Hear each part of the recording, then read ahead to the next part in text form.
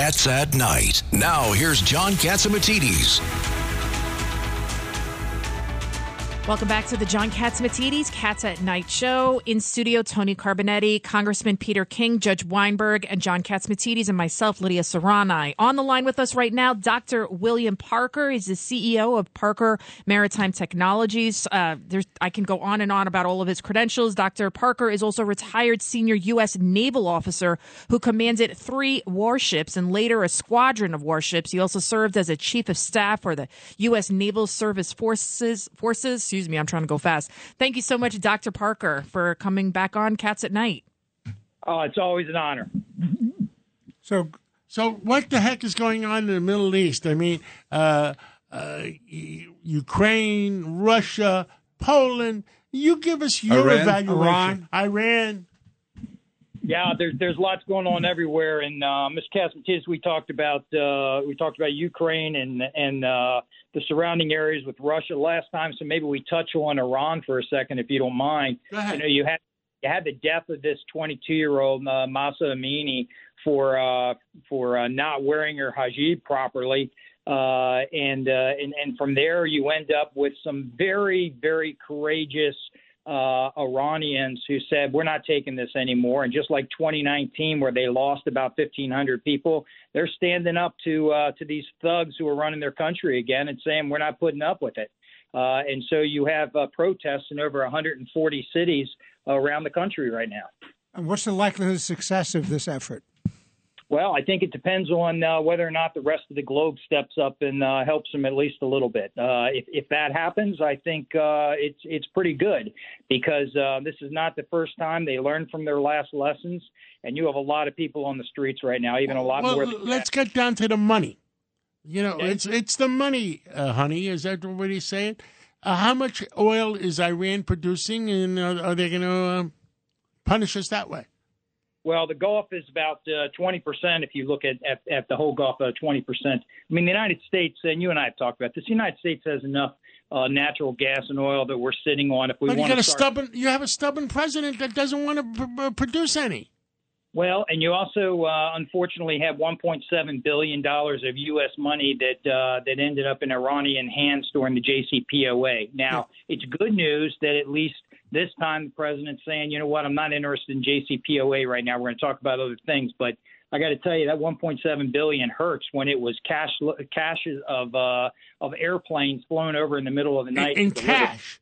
I mean, somebody had to fund the terrorists. We should have given them Bitcoin. Well, not all Bitcoin. FTX in particular is what I would have invested in.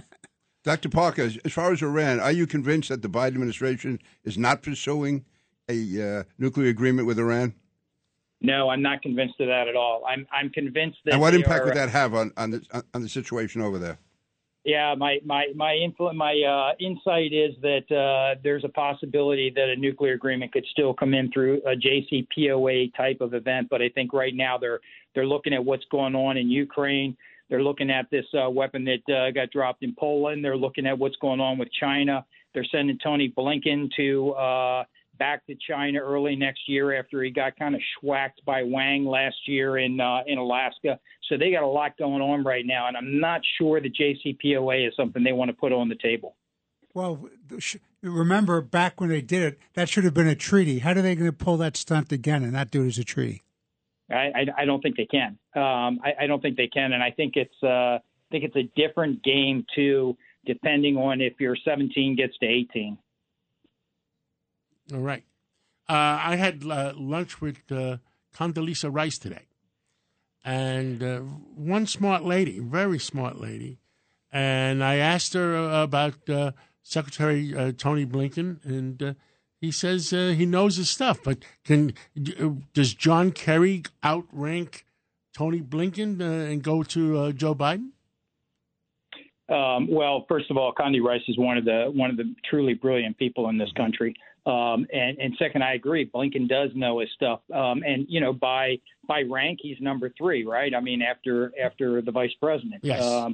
But that doesn't mean that John Kerry doesn't go and say I'm interested in something else. There's still a lot of people interested in JCPOA working. But I got to tell you, that the Iranians are not going to hold up their end of the deal. And so that's just a bad deal for us. We did not get the inspection clauses right in there. We did not get the ability to go onto their bases and look at what's going on. So it's nothing like the Open Skies Treaty that we had with the Russians previously. And what should the Israelis do in this situation now? Well, the Israelis need to do a couple things. I think Netanyahu's a very aggressive guy and will certainly have an Iron Dome system that will be improved in the very near future. I would not be surprised at all if you see an imminent strike, an imminent threat, if you see Netanyahu put rounds downrange towards the Iranians. And Dr. Parker, speaking of the Iranians, the government there is threatening to kill 15,000 dissidents. But then again, we're beholden to them because of oil. What can the United States do? Because here we can't upset them. But then on the other hand, we can't allow them to kill 15,000 people. I think we can upset them. I think instead what we do is we spend our money instead of on JCPOA funding, and we buy icebreakers and we start drilling where we need to be drilling, where the Russians are right now. We need to get the XL pipeline back, and we need to be pumping more natural gas. We all Americans agree, but it's not going to be done. And in our previous conversation with Jay Powell, I said we're destroying the American real estate industry by raising interest rates so high. Absolutely. That's absolutely. Well, thank you, Mr. Parker. Thank you for everything you've done for our country in the Navy and the East-West Institute, president of the East-West Institute, and making peace around the world. And keep fighting for our country, Mr. Parker. Absolutely. And you too. Thank you. Thanks to all of you for all you're doing. Thank you. It's Cats at Night on the Red Apple Podcast Network.